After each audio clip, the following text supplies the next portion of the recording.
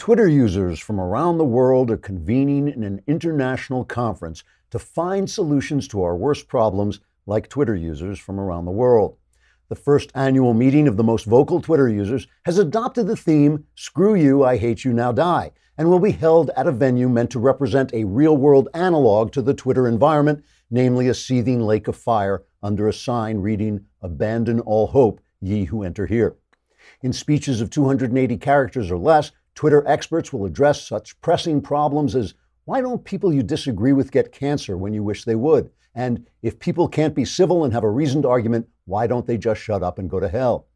Various Twitter experts will put forward fresh ideas for solving the world's problems, such as writing the same sentence 5 times in a row in order to alter the nature of reality, banning anyone who won't admit that the nature of reality has in fact been altered, and researching anyone who achieves anything of worth until you find some offhand statement they made when they were 15 years old so you can destroy their lives. Some Twitterers will deal with more philosophical questions like, why do people celebrate the achievements of great men when anyone can go on Wikipedia and see they were not as woke and high-minded as someone who never achieved anything except tweets about how great men weren't as woke as they are?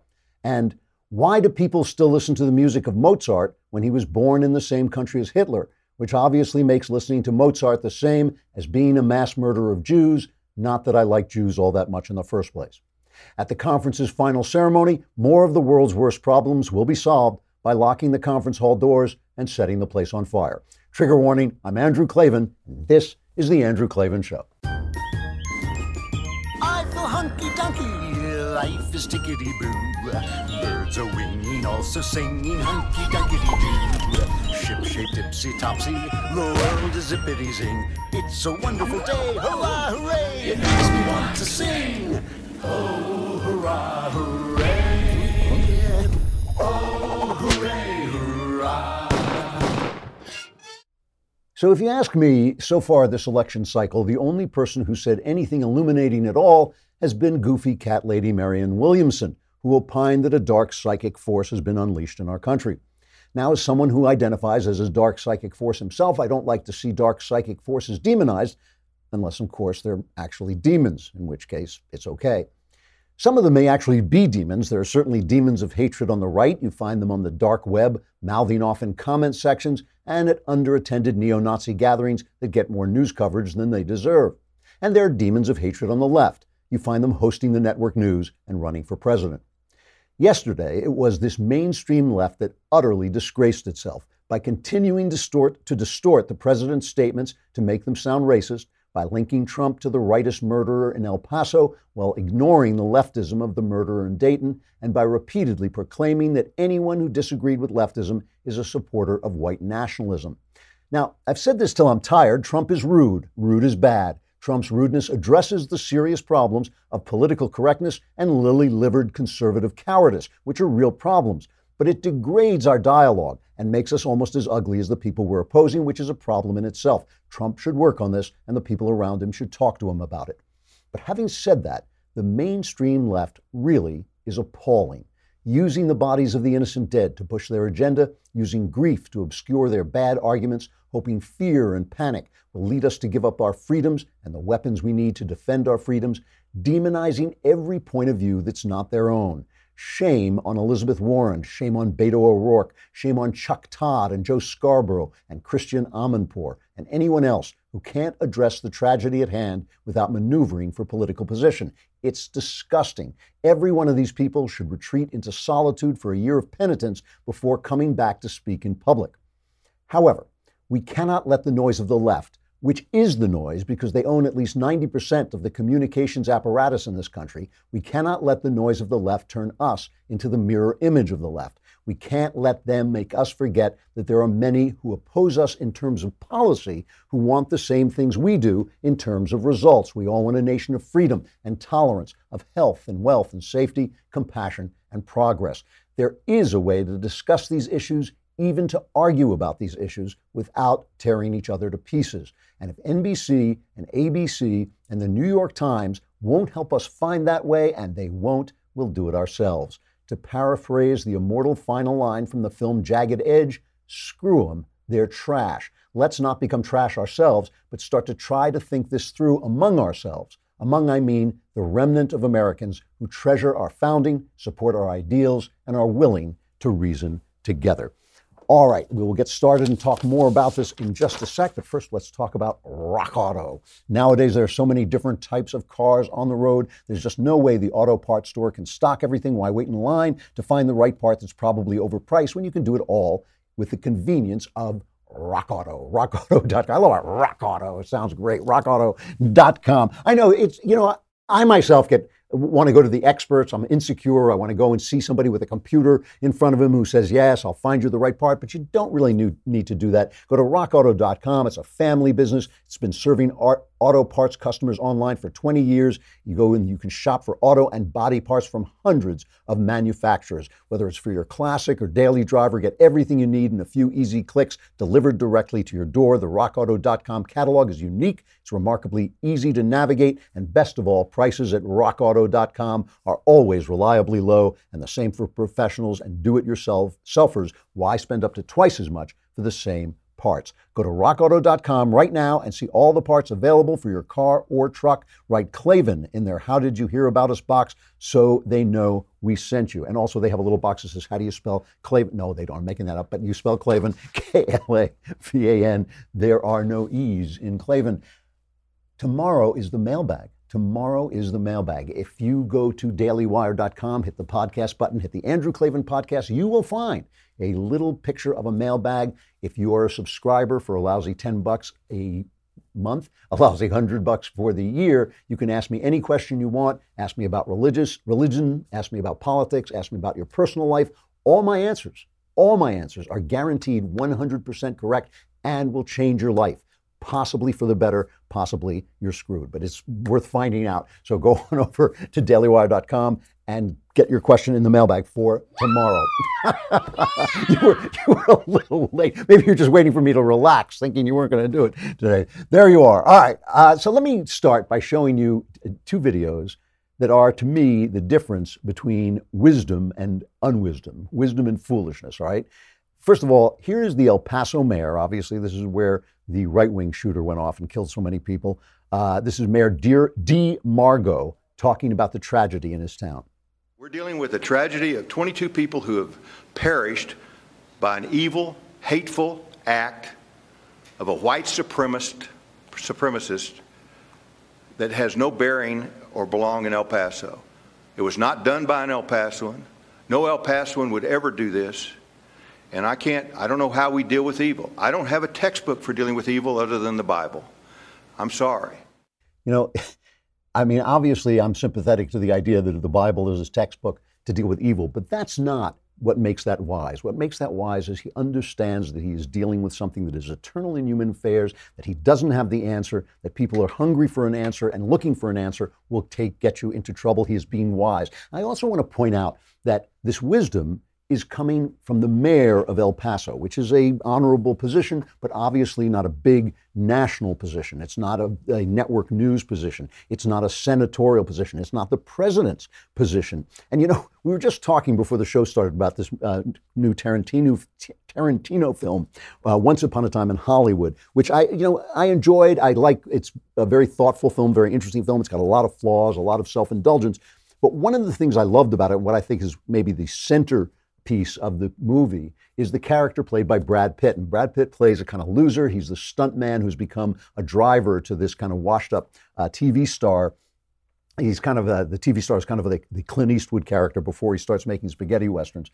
And Brad Pitt plays this guy, and yet you find out as the show goes on that this loser, this guy with no ambition, this guy who's satisfied just to be a factotum, a follower, is the decent moral heart of the movie. And that's a very Christian point. The Christian point that the people who run the world, the people who are the most important in the world, are not always the best people in the world. And I look back over our presidents for the last couple of years, in the last one, Obama was a narcissistic ideologue who wouldn't change his mind about his policies, even when he saw they didn't work. He just went to the old Democrat playbook of dividing us over race. The guy before that, of course, was George W. Bush, who was a decent person, but also just not really equipped to deal with what he needed to deal with. And before that, we had Clinton, who was credibly accused of being a rapist. Our presidents, our top people, are not always the best people. And sometimes you got to turn, you shouldn't be confused by the fact that the people who get paid the most, the people who have the most power,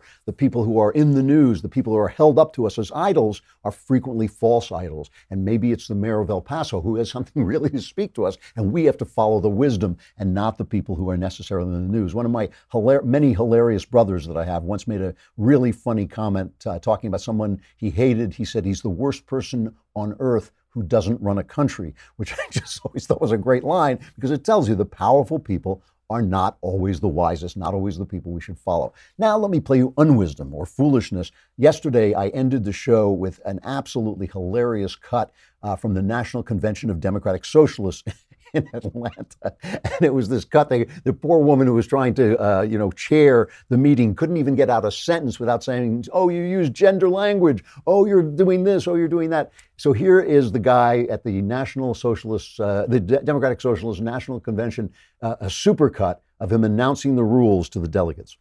We have quiet rooms that are available. There's a range of options of these, right?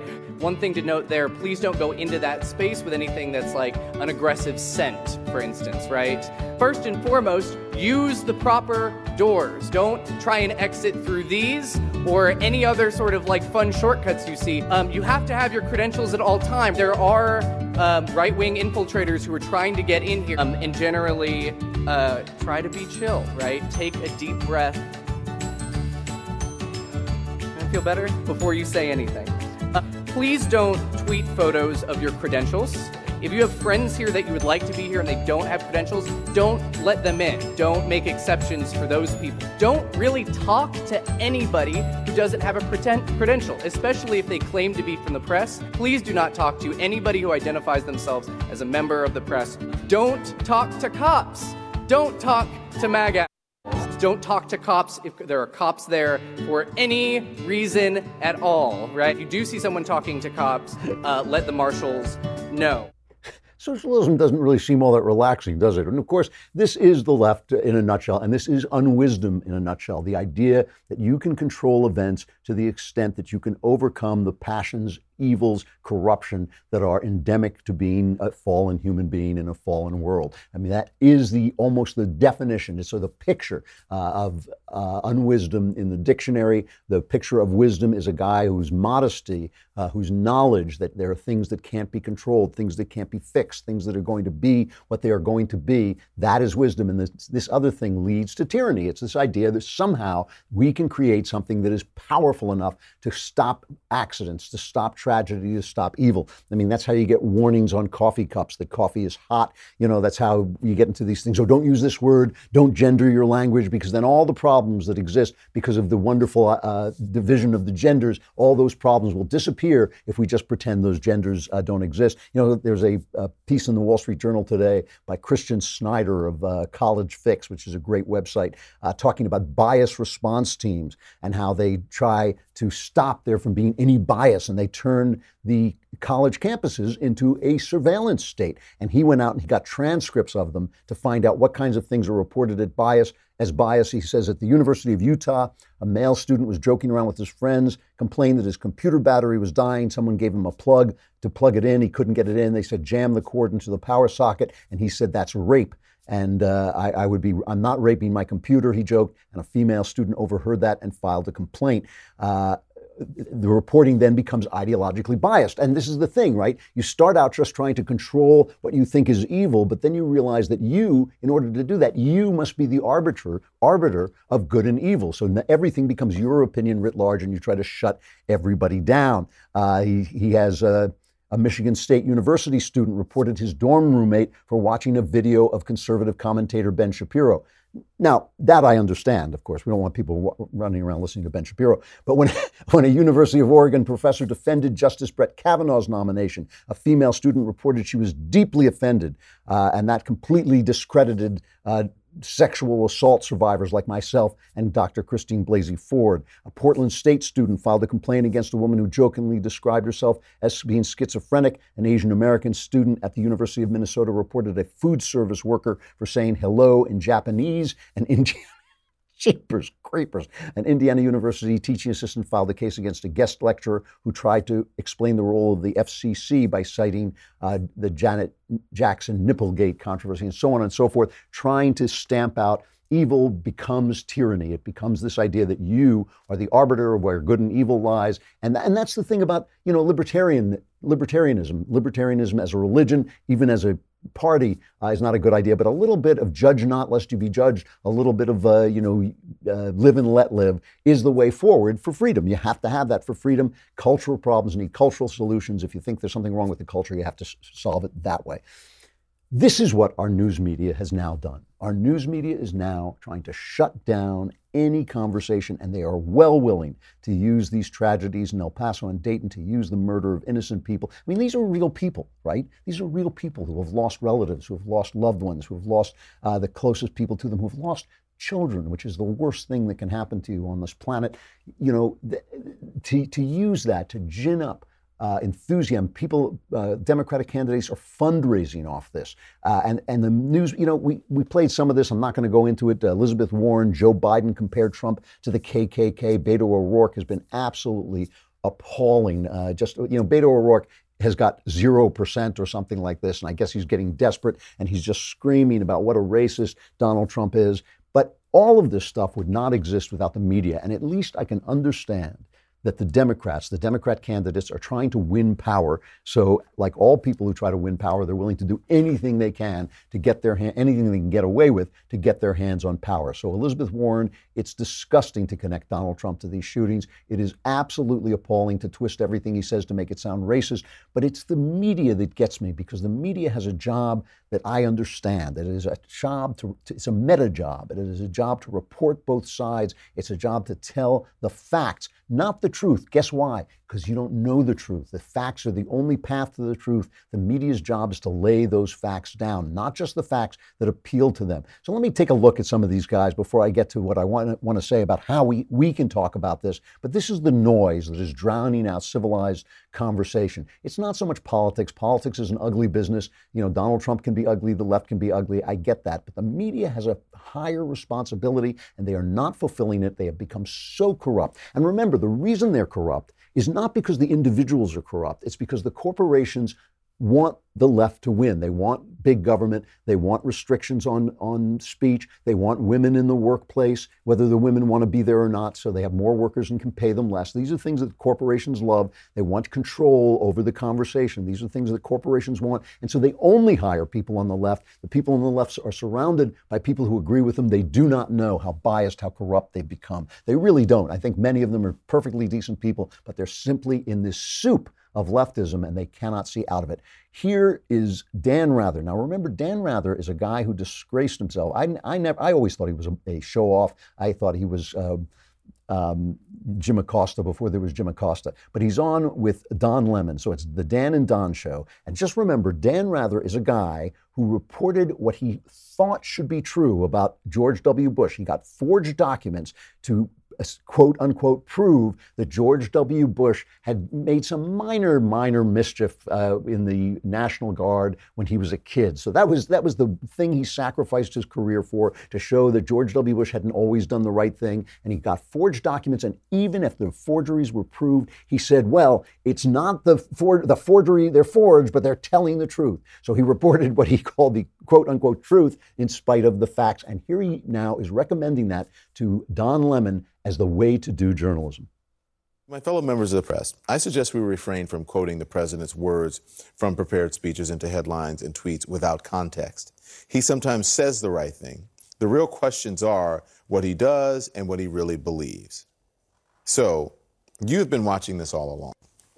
What does he really believe, you think? He believes that fear conquers. That's his basic belief. He's all about fear. And Don, this moment in our history, which I want to make clear, I'm here with a strong sense of compassion and grieving for all of those families who suffered in these most recent shootings. But This moment in history reminds me a great deal of when I was covering the civil rights movement and Dr. Martin Luther King in the early 1960s. There was clearly, definitively, right and wrong. Mm-hmm. That was the truth of the situation. Then and now, it's the job of journalists not to try to hide or obscure, but to speak the truth. And that's where we are now. People say, well, I'm not sure President Trump is racist. Well, racist is as racist does. So it's the Forrest Gump school of reporting. Racist is as racist does. He's not going to report what the president says. He's going to report what he is, what he means, what he thinks, what he feels. I mean, that is exactly the opposite of how you do journalism. You report what people say. You report what people do. You don't have to tell people the meaning. And he does not know the truth. He does not know, is not the arbiter of the moral truth. He has a job. His job is a meta job. It is above the questions of truth and of good and bad that we have to decide. We, the people, have to decide. His job is to deliver the facts. That's a meta job. And he doesn't do it. And he didn't do it. And that's why he lost. That's why he was disgraced. And that's why he's talking to Don Lemon, which is as low as you can sink in media. The other one, and by the way, this thing, not only is it the corporations who only hire leftists, so the leftists don't know that they're corrupt and don't know that they're just repeating this stuff. Once you do that, right, your audience is now narrowed to leftists, and you can't do anything but serve them, right? Because you have to, it's a commercial business, you got to make money. The New York Times yesterday, after Donald Trump came out and said we have to get rid of racism, we have to condemn racism, which is what everybody called on him to do. The New York Times ran a headline, Trump urges unity versus racism. Trump urges unity instead of racism. And their audience went nuts. How could you say this? How could you say what? They told the truth. They told the truth about what Trump did, what all these people say he never does, and he did it. They told the truth, and they didn't want to hear the truth. They can't handle the truth because they're all leftists. They've limited their audience to leftists, so they changed the headline to Trump assails hate, but not guns. So here is what one of the people I think is just a person who should not be on TV is Christiane Amanpour, journalist. And Christiane Amanpour, journalist, I think she's been a terrorist supporter. I think she is one of the most biased, dishonest reporters on TV. And she goes after Kellyanne Conway. And listen to this. What she does is they created these distorted code words of what Donald Trump says. So Donald Trump said there are good people on both sides, which he didn't, meaning that there were not good people and Nazis, which he didn't say. He said infested when he talked about rats, but he really meant the people were infested because the people, all this stuff is nonsense, but it now becomes code words, and she simply hammers Kellyanne Conway with this and will not let her answer the question, as if somehow she is bringing this great moral force instead of this great force of distortion and dishonesty to bear. Now the words, because most people who study this, including FBI, including the experts on this, not the chattering classes, not the armchair, observers, but the experts say that there are climates of hate that are created and usually from the top. So I'm asking you, will you and the president's advisors seek to restrict his Twitter use and his other use of these words? What he said about Elijah Cummings, what he said about Baltimore, what he says about migrants. Christiane. Yes or no? It's simple, because if it's no, it stays there at the top. Here's why. No, I'm not telling you what I discussed with the president. No, I'm asking you, do you agree with that? Do you agree with it? Infestation, invasions. These are important words. Keep repeating Look it. back in history, you keep Kellyanne. Repeating it because a day ago, your network insisted that this president would not come out and denounce racism, white supremacy, bigotry, call this evil, call him a monster, try to fix our mental health. Okay, so the simple question and follow-up is, will he then not say those things on the air, on Twitter, on social media again? What trash? What trash? Infestation, Baltimore, Elijah Cummings, these are things that are just code words to them. It's just to them because they're surrounded by more them. And she won't let Kellyanne Conway say yes or no question whether you're going to take my lies and distortions and echo them back to me, or you're not, or you're going to make yourself look like a bigot on my show. That's the yes or no question. That's the only choice she gives, instead of letting her answer the question and saying you're distorting everything the president says, and then you just repeat it to me as a code. I got to give a knock. The Wall Street Journal is basically my favorite newspaper. I think they do a good job. But yesterday, they repeated this thing about the good people on both sides. It was buried in one of their stories on hatred and white supremacy and white nationalism. And it really was a terrible, terrible thing to do. Go on PragerU. I'm not going to play it now, but go on PragerU and take a look at Steve Cortez. He's the conservative commentator on CNN, and he does a good thing exposing the lie of the Charlottesville, and Dennis Prager's written a good piece about that today as well. So the thing is, when we have these people, this incredible noise, this incredible hammering of noise coming at us, like, how do we talk about this? How do we begin to talk about the fact that we know there are bad people on both sides?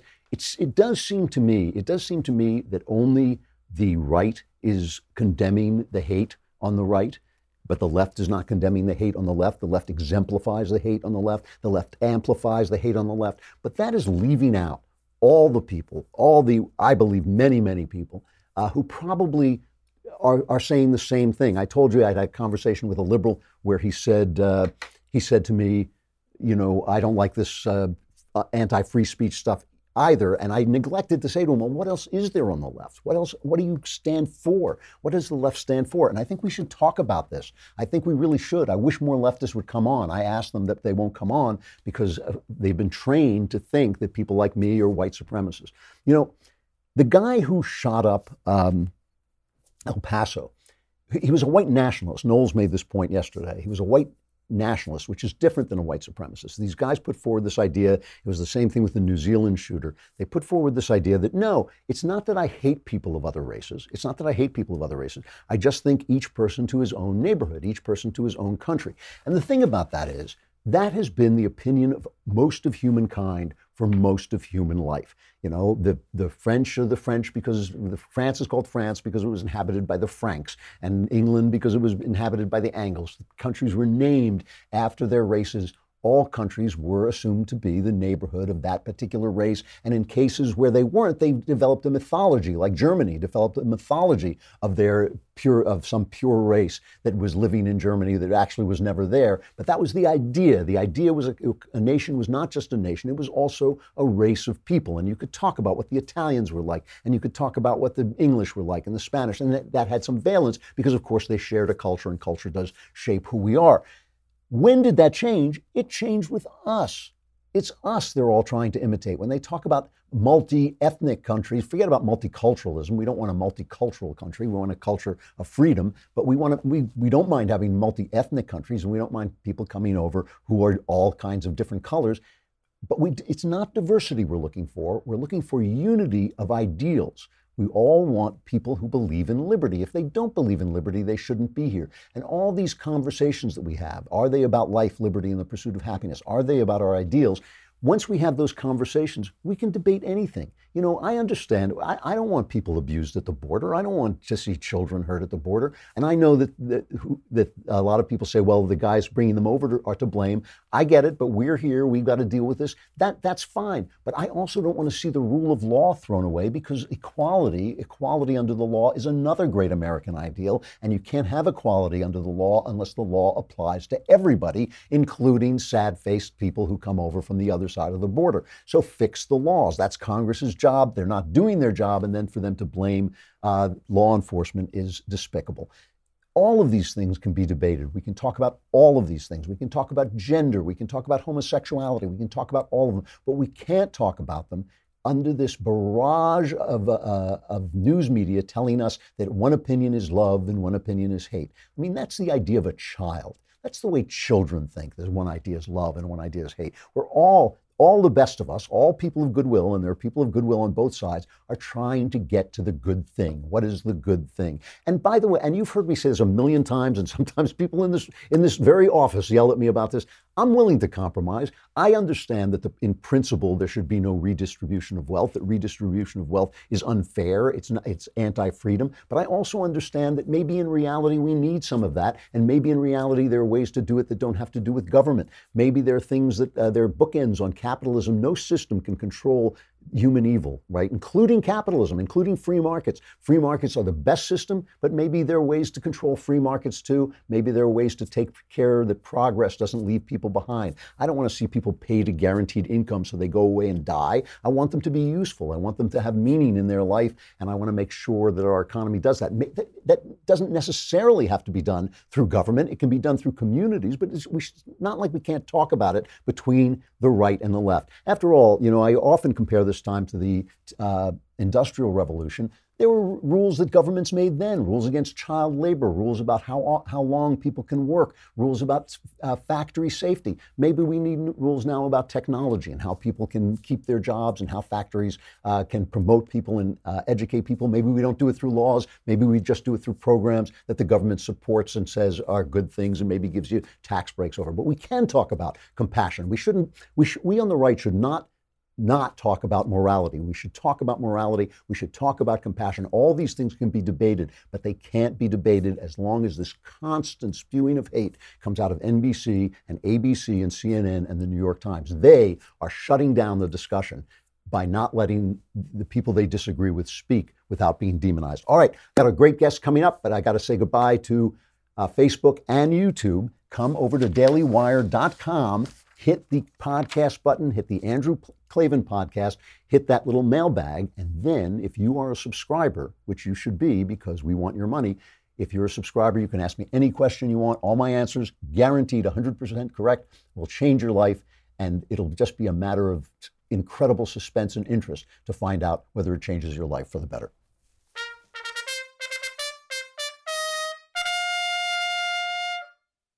All right. Rafael Mangual is a fellow and deputy director of legal policy at the wonderful Manhattan Institute and a contributing editor of City Journal. He has authored and co-authored a number of Manhattan Institute reports and op-eds on issues ranging from urban crime and jail violence to broader matters of criminal and civil justice reform. And he has written a really, really interesting article, which you should go on and look at about whether there are too many people in prison. Rafael, thanks for coming on. It's good to see you. Oh, thanks so much for having me on.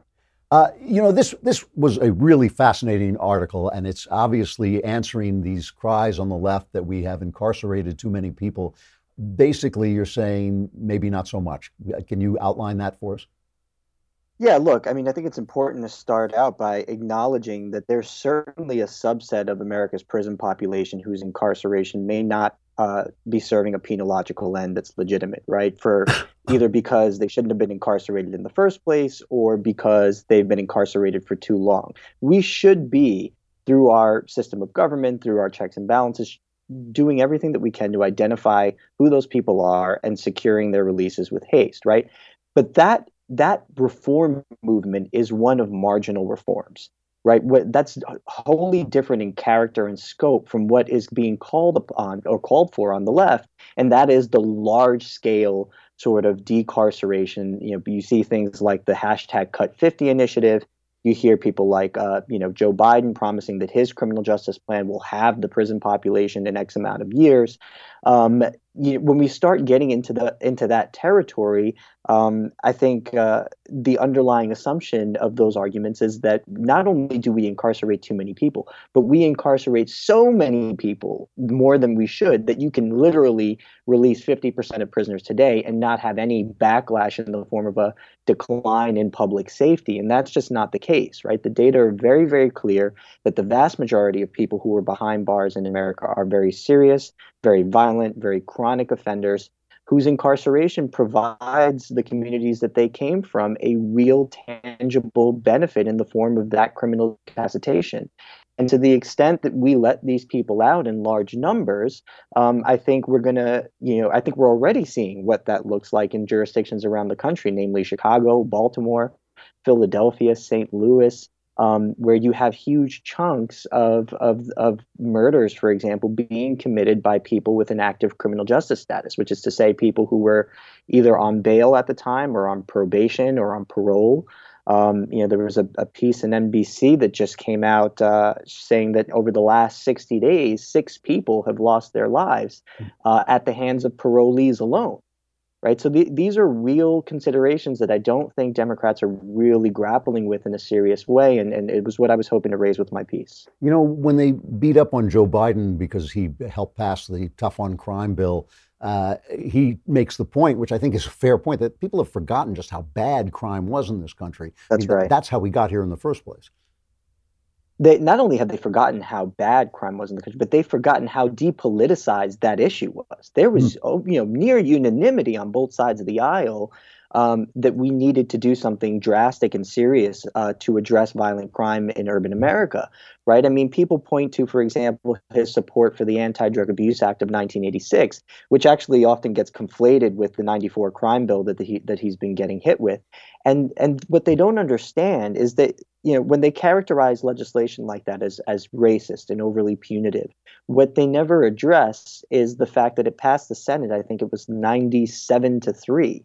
16 of the 19 members of the Congressional Black Caucus at the time co-sponsored the bill that set the 100-to-1 sentencing disparity between crack and powder cocaine, right? You had Charlie Rangel on national TV debating William F. Buckley, not only arguing that we shouldn't legalize drugs, but actually offering up at one point in the discussion that we should consider life in prison for certain drug dealers, right? So the temperature of the American public at that time, namely the 80s and 90s, was one that was very much elevated by virtue of the fact that, for example, in New York City, there were 2,200 plus murders in 1990. When you look at criminal justice policy through 2019 eyes, it's very easy, to claim from the safety of an ivory tower or a safe suburb that we can just start releasing prisoners willy-nilly. But the data say that that's dangerous. We're talking to Rafael Manguel from the, am I pronouncing your name correctly? You are, yeah. All right, there you go. From the terrific City Journal. You should check out his latest piece, which is really interesting. And one of the things you write about in this piece is the fact we do seem to incarcerate more people per capita than other nations. So that's right. Is there something there that can be addressed? I mean, is there some problem there that we have that other countries don't have? There is, unfortunately, right? And this is something that you're hearing a lot about now in the context of the gun control debate, right? I mean, Democrats never hesitate to point out, for example, that Western European democracies and other developed nations have significantly lower gun crime and murder rates than the United States does. And they do this, in conjunction with the call for gun control. But there's a tension there in that argument with their positions on criminal justice reform, because they also, at the same time, lament the fact that, for example, we have 25% of the world's prison population, but only 5% of the world's general population. Well, a large part of that is because we have so much higher levels of serious violent crime, namely gun crime, right? So that elevated level of violence translates to a larger prison population.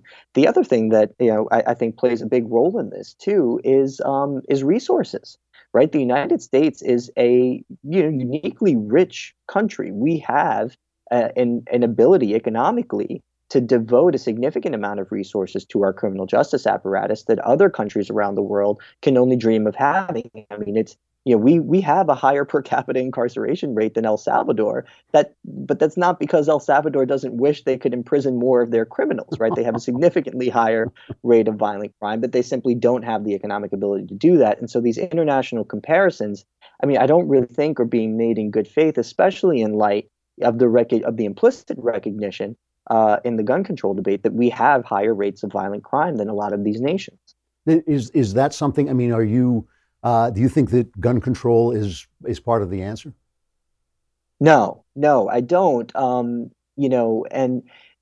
of the things that's often pointed out in this debate, right? Chicago's often pointed to as an example, right? They say, look, Chicago's murder rate is so high because Indiana has such loose gun laws that they're feeding guns across the state line into the city of Chicago, and that is why we have so many murders in Chicago. But there's no real comparable jurisdiction in the state of Indiana with a murder rate high. I mean, Gary, Indiana, is pretty dangerous, and parts of Indianapolis have struggled, but nowhere near on the scale of what you see in Chicago. And there was actually a study done in the city of Chicago of the origin of guns that were used crimes. And it turns out that twice as many crime guns originated in the state of Illinois as compared to Indiana. And, the guns that came from out of state came from as far away as Mississippi in some cases. So, the idea that this is something that you can control through top-down, gun regulation, I'm not sure has real support in the data.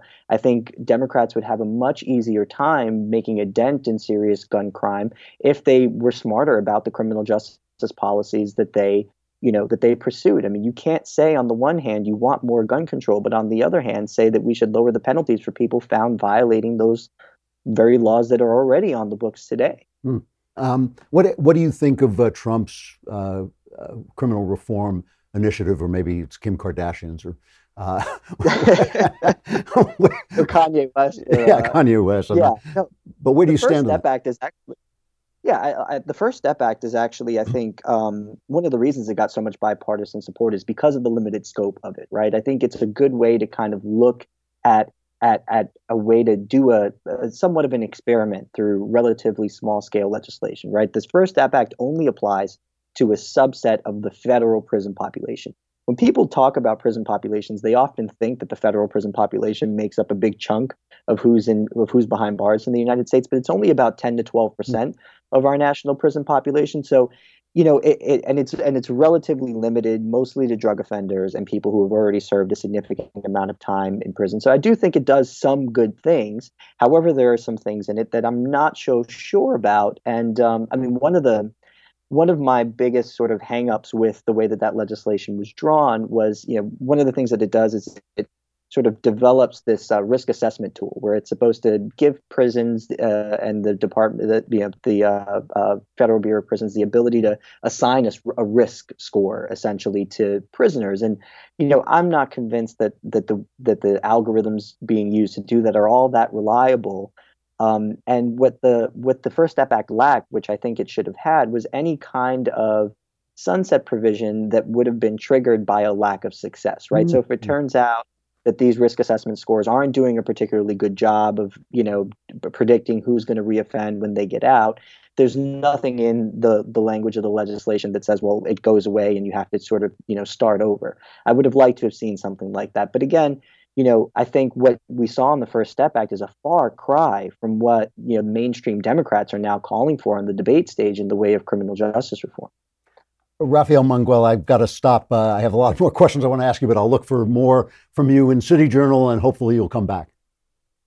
I would be happy to. Thanks very much, Rafael. I appreciate it. Thank you. All right, a final reflection. At one of the debates, Joe Biden, who's obviously the big target because he's the front runner, came under fire from Kirsten Gillibrand for an article he had written many years ago, an op-ed he had written. Do we have that piece? Yeah, go ahead. He wrote an op-ed. He voted against it, the only vote. But what he wrote in an op-ed was that he believed that women working outside the home would, quote, create the deterioration of family. He also said that women who were working outside the home were, quote, avoiding responsibility. And I just need to understand, as a woman who's worked my entire career as the primary wage earner, as the primary caregiver. In fact, my second son, Henry, is here. And I had him when I was a member of Congress. So under Vice President Biden's analysis, am I serving in Congress resulting in the deterioration of the family because I had access to quality, affordable daycare? And this is a typical leftist technique of, are you going to call me to my face, say that I did something wrong, where the individual case is used to obscure the greater point. There's a terrific op-ed today, I think, or yesterday, in the Wall Street Journal by Erica Komisar, a psychoanalyst and author of Being There, Why Prioritizing Motherhood in the First 3 Years Matters, who says that Biden was right. She says this was a cheap shot. In the op-ed in the Daily Times of Salisbury, Maryland, then Senator Biden called for government to help families of modest means to adequately provide the material necessities of child rearing. He also warned that a cancer of materialism was eating away at the family. And that, she says, is exactly what has happened over the past 40 years. Parents come to my practice regularly to discuss symptoms their children exhibit due to their families having busier and more distracted lives, premature separation, children being placed in daycare as early as 6 weeks old, and their parents' lack of interest in nurturing. In other words, what she's saying is children need moms. She says families are best, even extended families are good, but obviously moms are best. You know, we started this show talking about the Brad Pitt character in Once Upon a Time in Hollywood, talking about the fact that the people who are the best people are not always the most powerful people, are almost never the most powerful people, the most famous people, the richest people, the people who exemplify the values that we are supposed to hold dear, that we tell ourselves we hold dear, that we make speeches about holding dear, are sometimes the people who don't become famous. And among those people, I would say first among those people are moms. All those bumper stickers you see about how good girls don't make history, no, that's true. Mostly madmen make history. Mostly horrible people make history. Mostly horrible people become movie stars. Mostly awful people make it to the top, where it is the moms, it is the decent people who hold up the world and who exemplify the values we are supposed to love. And if you read your old friend, the New Testament, you will find that Jesus had a lot to say about this, that the world is not to be the arbiter of our values. And with mass media, with a materialist left in charge of all communications, that is the idea that they're putting forward. And if it seems that I say to women, you should stay home and be moms, do I think many women would be happier doing that and more valuable doing that and do something more important with their lives? Yes, I do. I have no power over your life. Do what you got to do. You know yourself. You know who you should be and what you should be doing. I'm simply saying that the idea that the people who get paid the most, the people who get on TV the most, the people who get the most power, that the idea that those are the best people is exactly the opposite of the truth. Mailbag tomorrow. Get your questions in. I'm Andrew Klavan. This is The Andrew Klavan Show.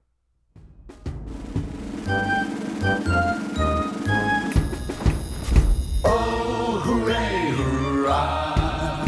The Andrew Klavan Show is produced by Austin Stevens and directed by Mike Joyner. Executive producer, Jeremy Boring. Senior producer, Jonathan Hay. And our supervising producers are Mathis Glover and Robert Sterling.